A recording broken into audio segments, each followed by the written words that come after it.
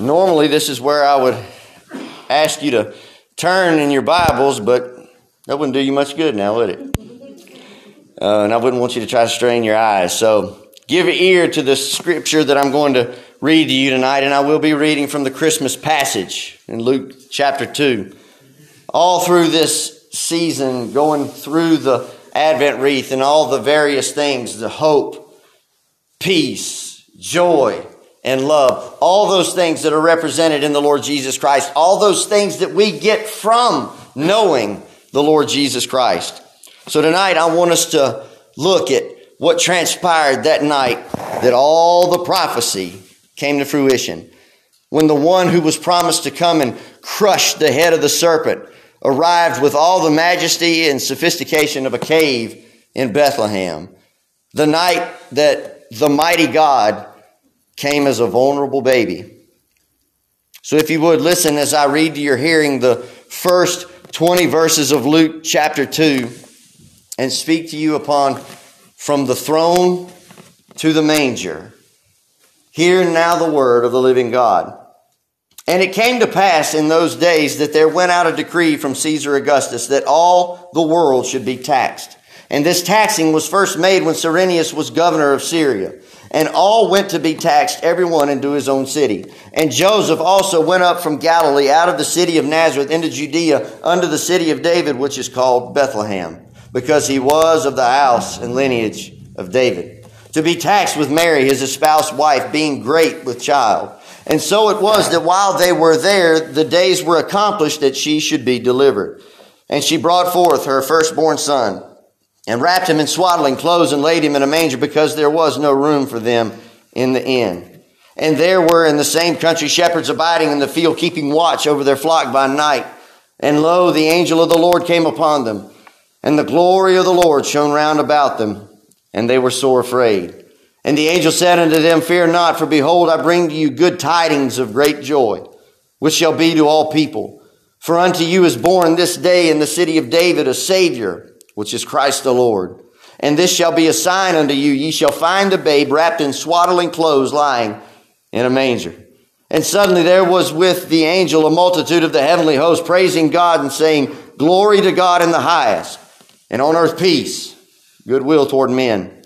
And it came to pass, as the angels were gone away from them into heaven, the shepherds said one to another, Let us now go even unto Bethlehem, and see this thing which is come to pass, which the Lord hath made known unto us. And they came with haste and found Mary and Joseph and the babe lying in a manger.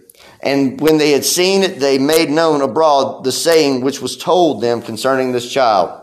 And all they that heard it wondered at those things which were told them by the shepherds. But Mary kept all these things and pondered them in her heart. And the shepherds returned, glorifying and praising God for all the things that they had heard and seen as it was told unto them. Let us pray. Heavenly Father, we have heard very familiar words that we hear at this time every year, multiple times every year. We hear them recited in Christmas plays. We hear them recited on the radio. We read them on Christmas cards. God, help us tonight to hear these words, the message, the passage, the old story of the perfect God coming to be, to dwell like one of his creation. God, help us to understand and wrap our hearts and our minds around the fact just how awesome that is, that the God who spoke everything into creation condescended and became like one of his creation. Father, guard our hearts and minds as we go through this passage. Draw us all to a closer walk with you. May us know not just the true meaning of Christmas, but the true meaning of all things is indeed your Son, our Savior, Jesus Christ. For it is in his name we pray. Amen. On the night that the Lord Jesus was born, something spectacular took place. The plains of Bethlehem became the theater for one of the most spectacular sound and light shows in human history. all heaven broke loose. I've divided this passage into three headings, 3 points. God's sovereign plan, God's incarnate gift, and true Christmas spirit. In the first 6 verses, we see God's sovereign plan. Let me read to you again verses 1 through 3. It says, "And it came to pass in those days that there went out a decree from Caesar Augustus that all the world should be taxed or registered. And this taxing was first made when Cyrenius was governor of Syria, and all went to be taxed, everyone to his own city. Before he was Caesar Augustus, he was known as Caius Octavius. He was the adopted son and primary heir of Julius Caesar. Before and after Julius's death, the Roman government was constantly torn apart by power struggles. Octavius ascended to undisputed supremacy in 31 BC. In 29 BC, the Roman Senate declared Octavius to be the first Roman emperor. 2 years later, they honored him with the title Augustus, meaning exalted one. Much like the Egyptians with their pharaohs, Rome believed that their kings, or Caesars as they were known, were given the right to rule divinely. Prior to Augustus's rule for 500 years, ancient Rome was governed by the Roman Republic. Our country kind of mirrors that model that ancient Rome established. Their government allowed for people to elect officials, kind of like we do. It had a constitution, detailed laws, and elected officials known as senators. When Augustus reigned, he completely abolished the government and became dictator. He reigned until his death at age 76 in AD 14, and under his rule, the Roman Empire dominated that part of the world, the Mediterranean region, ushering in a period of great prosperity and relative peace. And the text says that he ordered all the world, which was all of the Roman Empire. To them, that's all the world that mattered to them, to be taxed or to be registered. He wanted to know how many subjects he had under him. This was not merely a one-time census. The decree had actually established a cycle of enrollments that were to happen every 14 years. Palestine, which is where Israel is, had been previously excluded from the census because Jews were exempt from serving in the Roman army. And that was the purpose of the Roman census, was to register young men for military service. We do the same thing here in this country. Every young man, and now, sadly, with the passage of legislation, every young female that turns 18 must register with selective service, so if the time ever came that they could be drafted for military service. This is what Rome had used their census for in the past. They wanted to know how many young men they would have available for their army. This new universal census that is told about in the text was to number each nation by its family and tribe. It was required that every male should return to the place from where his tribe was from. That's the historical reason. That's the political reason as to why Caesar instituted this taxing or this registering for all people. But what's the real reason behind it? The real reason behind it is God. In the Old Testament, God, through the prophet Micah, prophesied these words. It says, Micah 5 verse 2 says, "But thou, Bethlehem Ephratah, though thou be little among the thousands of Judah, yet out of thee shall he come forth unto me, that is to be ruler in Israel, whose goings forth have been from old, from everlasting." God purposed and planned for where Messiah would be born. God established in eternity past just exactly where his Messiah would be born, where he would send his Messiah to be, and that was Bethlehem. God established that Messiah would come from the line of David. Joseph and Mary were both descendants of David and therefore had to leave the city that they were in, which was Nazareth, and travel about 70 miles through the mountainous terrain to get to Bethlehem. So folks, the registering as decreed by Augustus was done under the influence of Almighty God in order to carry out his divine purpose that had been planned ever since God had said, even before God said, "Let there be light." When did this take place? God sovereignly purposed where Messiah would be born, but he also purposed when he would be born.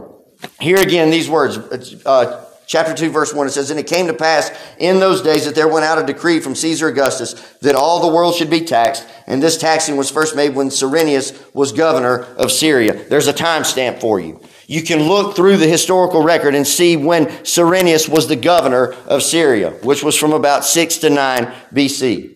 The Word of God tells us in Galatians chapter 4, verse 4 says, "But when the fullness of time was come, God sent forth his Son, made of a woman, made under the law." The fullness of the time that is spoken of there is not just talking about Mary's term of pregnancy. It was all of human history up until that point in time. God had been working and weaving together the whole time, lining everything up.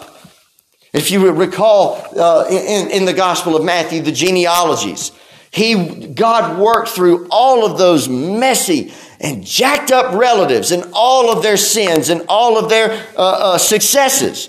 And he worked through the ones who were faithful and obedient, and he worked through the ones who were unfaithful and disobedient, because God's plans and his purposes will not be thwarted. God gave the prophecy that Messiah would be born of a virgin, and he brought it to pass in verse 7, where it says, "And she brought forth her firstborn son, wrapped him in swaddling clothes, and laid him in a manger."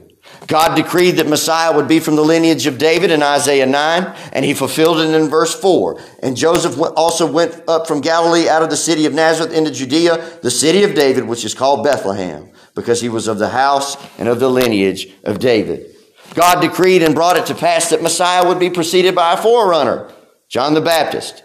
God providentially worked it out that shepherds would be right where he wanted them to be, watching over their flocks so that they could be the first earthly messengers of Messiah's birth. And we see that all of history, all of human history is really his story. It's really God's story, and he is working out his plan and his purpose for his glory. For with that tremendous passage that we all know by heart in Romans chapter 8, verse 28, "And we know that all things work together for good to them that love God, to them who are the called according to his purpose." That tells us that God is not just working out the plans of the characters of the Bible, and these people are more than just characters. They are real people that really existed.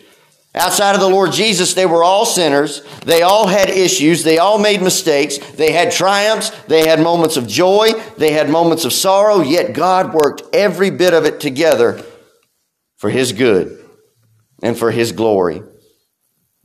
And if you think about it, he's doing the exact same thing with our story, with your story. From this text, we see God's sovereign plan, and that means that God is in complete total control. It's indeed as the song that we learned as children. He's got the whole world in his hands. The doctrine of the sovereignty of God is a source of such peace. It means that God has every detail of mine and your life lined up and itemized from beginning to end. Even the national confusion that we're seeing right now, God is in control. Even if you're experiencing difficulties and uncertainties in your own personal life, God is in control. God has purposed and planned everything since before the foundation of the world. And knowing that is a source of great hope, great peace, and great joy. Realizing it, that all of it is a plan, God's plan of love. God is always in control. Even when it seems like there is nothing but chaos and disaster. I've said this to you several times. Everything around us may appear to be going wrong. But because God is in control of everything at all times, it's going wrong just right. Imagine how Joseph and Mary must have felt. Imagine how they must have felt, the questions and the things that they had in their own mind, even though the Lord had spoken to them through angels in visions to Joseph, but an angel directly to Mary. Here is Joseph, a young man who we're not told much about. We know he did not come from money. He was a carpenter. He was of the lineage of David. He was like any other Jewish young man of that day. He was trying to make a living and get a good start for him and his bride to be. There was nothing about Joseph that stood out. Yet God chose him to be the earthly father of the incarnate Son of God. Same thing with Mary. There was nothing out of the ordinary with her. She was also of the line of David. She would have been your average young Jewish girl for the time. Yet she was chosen by God to carry, deliver, and raise the Messiah. Imagine, what were they thinking for that 70-mile journey? What's going through their mind as they're making that 70-mile journey over that mountainous terrain? We don't have any way of knowing because it's not recorded in the scriptures, but I agree with many paintings and books and other artwork that Mary was probably riding a donkey while Joseph walked. Now, they may have both have been on foot, but we don't know. But I've always thought, since having children of my own, I know Jesse couldn't have made a 70-mile walk in the 9th month. Would not have been possible. So they are traveling, both of them. They've got to be exhausted. They got to be scared. Here they are in the 9th month of Mary's pregnancy, and now the government is making them take an unplanned journey. Joseph was probably a little ticked off at that. I don't envision a lot of discussion while they're traveling. It's probably a lot of quiet thinking, a lot of quiet prayer. But God was in control. He was in control the whole journey. And because He was in control then, and He has promised that He will never leave us nor forsake us if we know Him through a personal relationship in Jesus Christ, we can trust that God is in control right now.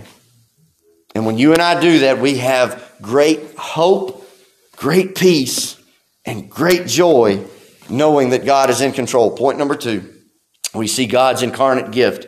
Listen again to the words in chapter 2, verse 7. And she brought forth her firstborn son, wrapped him in swaddling clothes, and laid him in a manger because there was no room for them in the inn. In verse 11, we hear the announcement of the angel, for unto you is born this day in the city of David a Savior, which is Christ the Lord. Unto you is born this day. The resurrection changed the course of human history, and it was the greatest victory ever won. The cross was the greatest display of passion and love. The manger was the greatest miracle of all time. This has been the overall message that the Lord lays upon my heart this season and every Christmas season. God becoming human. The incarnation of God becoming human flesh is the reason why we celebrate this thing called Christmas. You gather together with your family and friends, not because of traditions. We gather together and we feast and give gifts because Jesus is our Emmanuel. He is God with us. It is something that is very difficult to process with our finite human minds.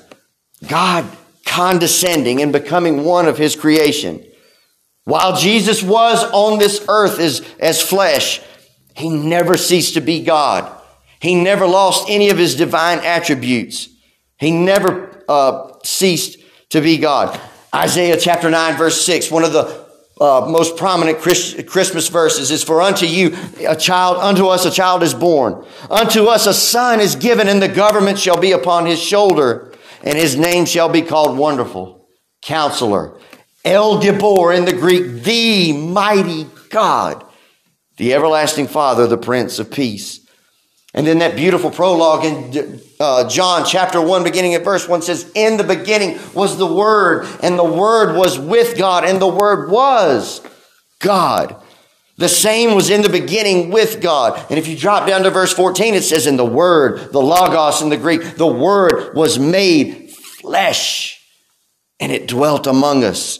And we beheld His glory, the glory as of the only begotten of the Father, full of grace and truth. The Apostle Paul would have to teach against a false teaching in his day called Gnosticism. It was a belief that Jesus was just a spirit, that He didn't have a physical body. And he wrote to the Colossian church in Colossians chapter 1, verse 15, speaking of Jesus, who is the image of the invisible God. Jesus Christ is the perfect image, the exact likeness of God, and is the very form of God, and has been for all eternity. He was and is God, truly in every way. Colossians chapter 2, verse 9, we read, for in Him dwelleth the fullness of the Godhead bodily. All of God dwelt inside Jesus' human body.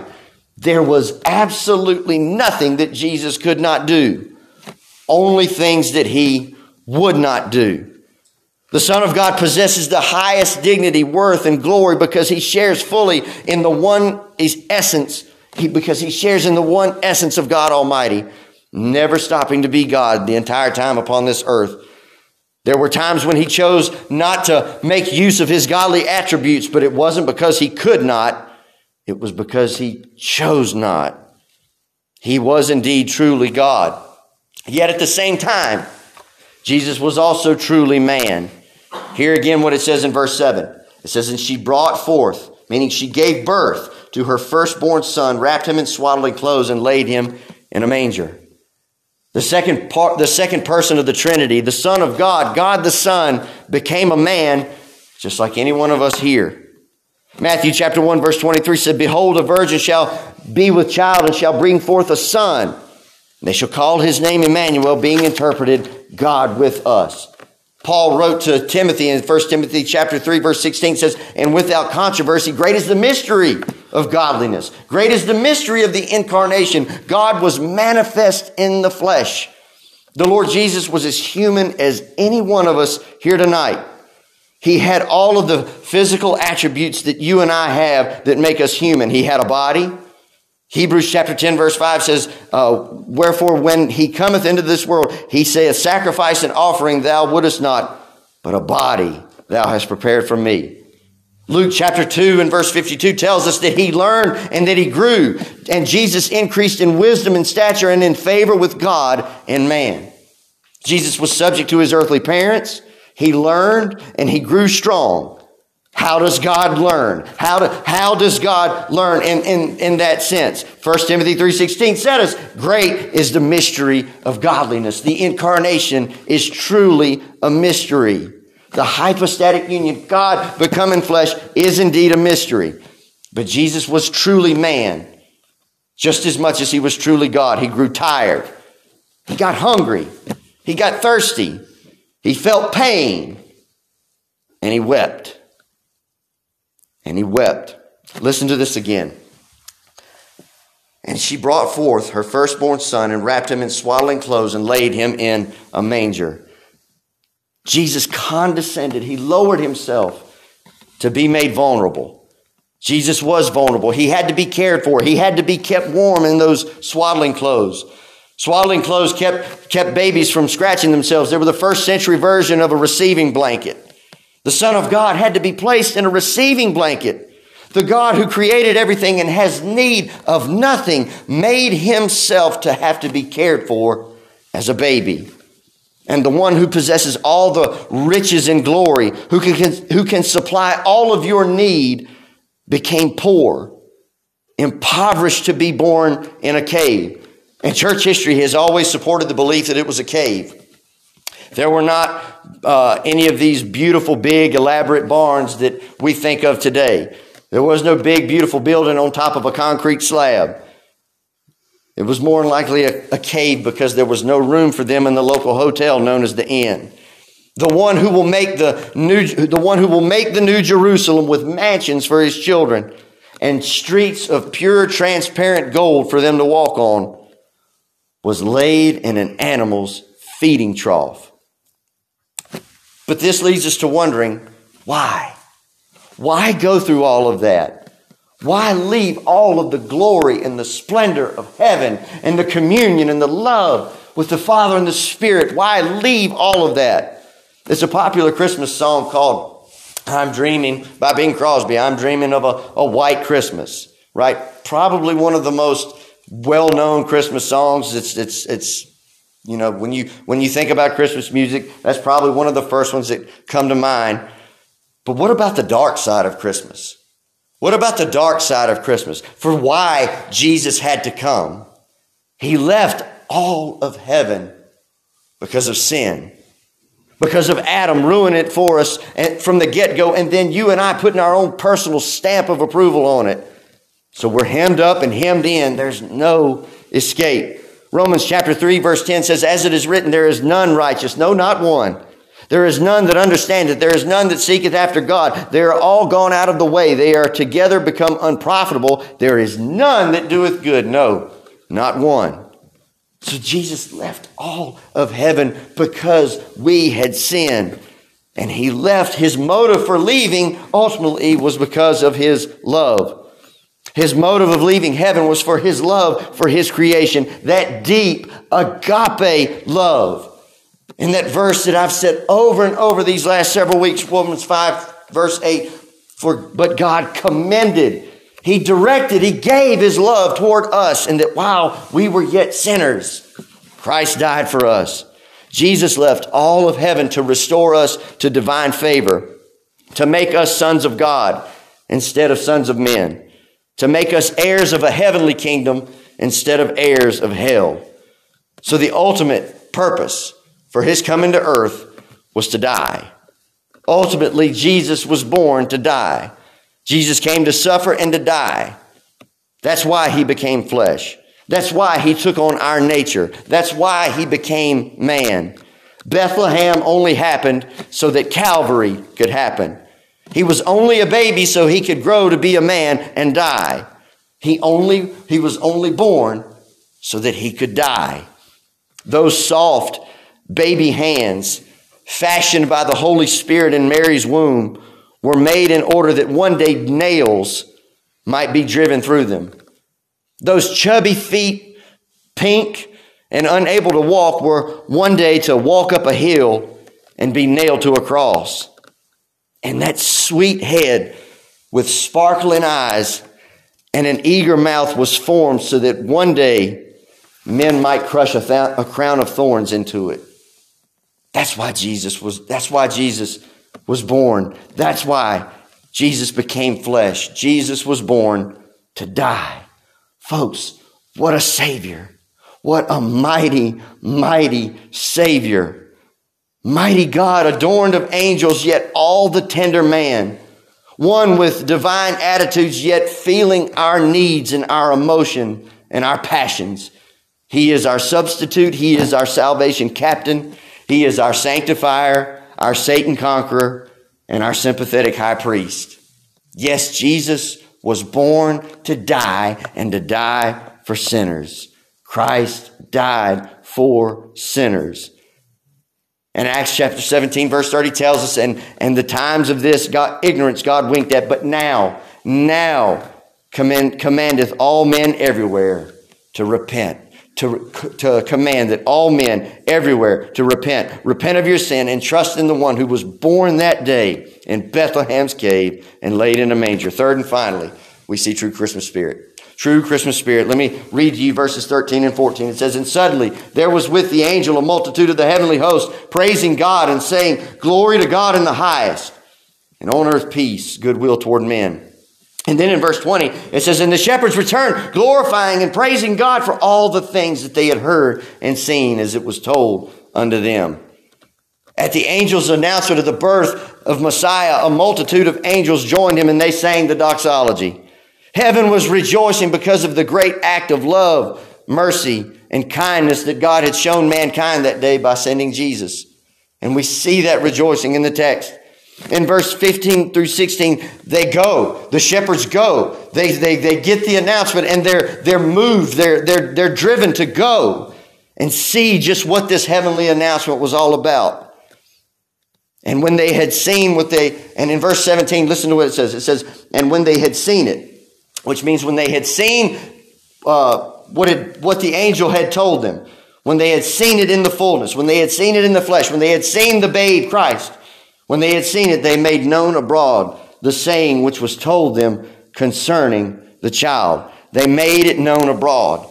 That means they didn't keep it to themselves. They told it to everyone they came in contact with.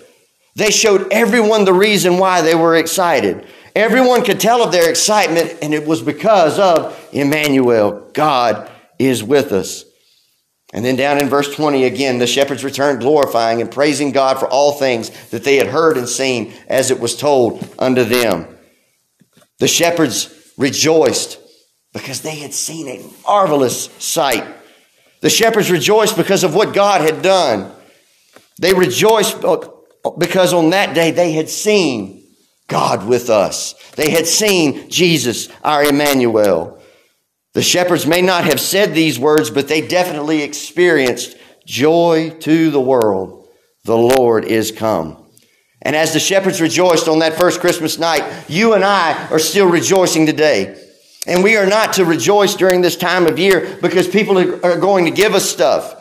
We're not to rejoice because we're going to go have feasts. No, those are ways in which we rejoice.